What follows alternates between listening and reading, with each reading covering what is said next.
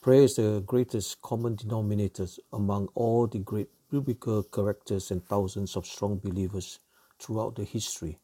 Moses practiced it, Abraham practiced it, King David, Solomon, Esther, Deborah, Daniel, Joseph, all the prophets, and of course Jesus Christ himself had profound commitments to lives of prayer.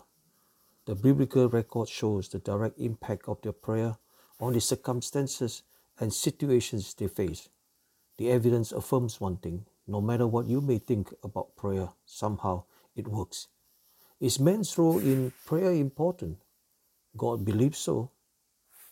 God's actions in the earthly realm require human participations. So prayer is not optional but necessary.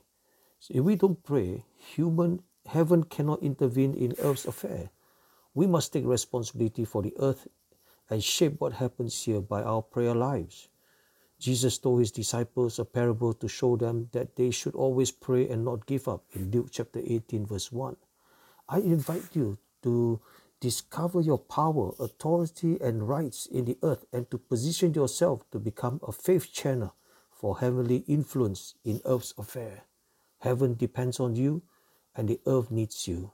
Prayer is meant to be one of the most exciting aspects of a life of faith.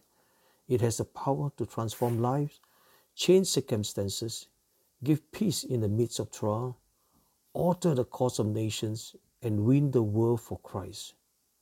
Let's pray. Father, thank you for providing biblical examples of lives dedicated to prayer.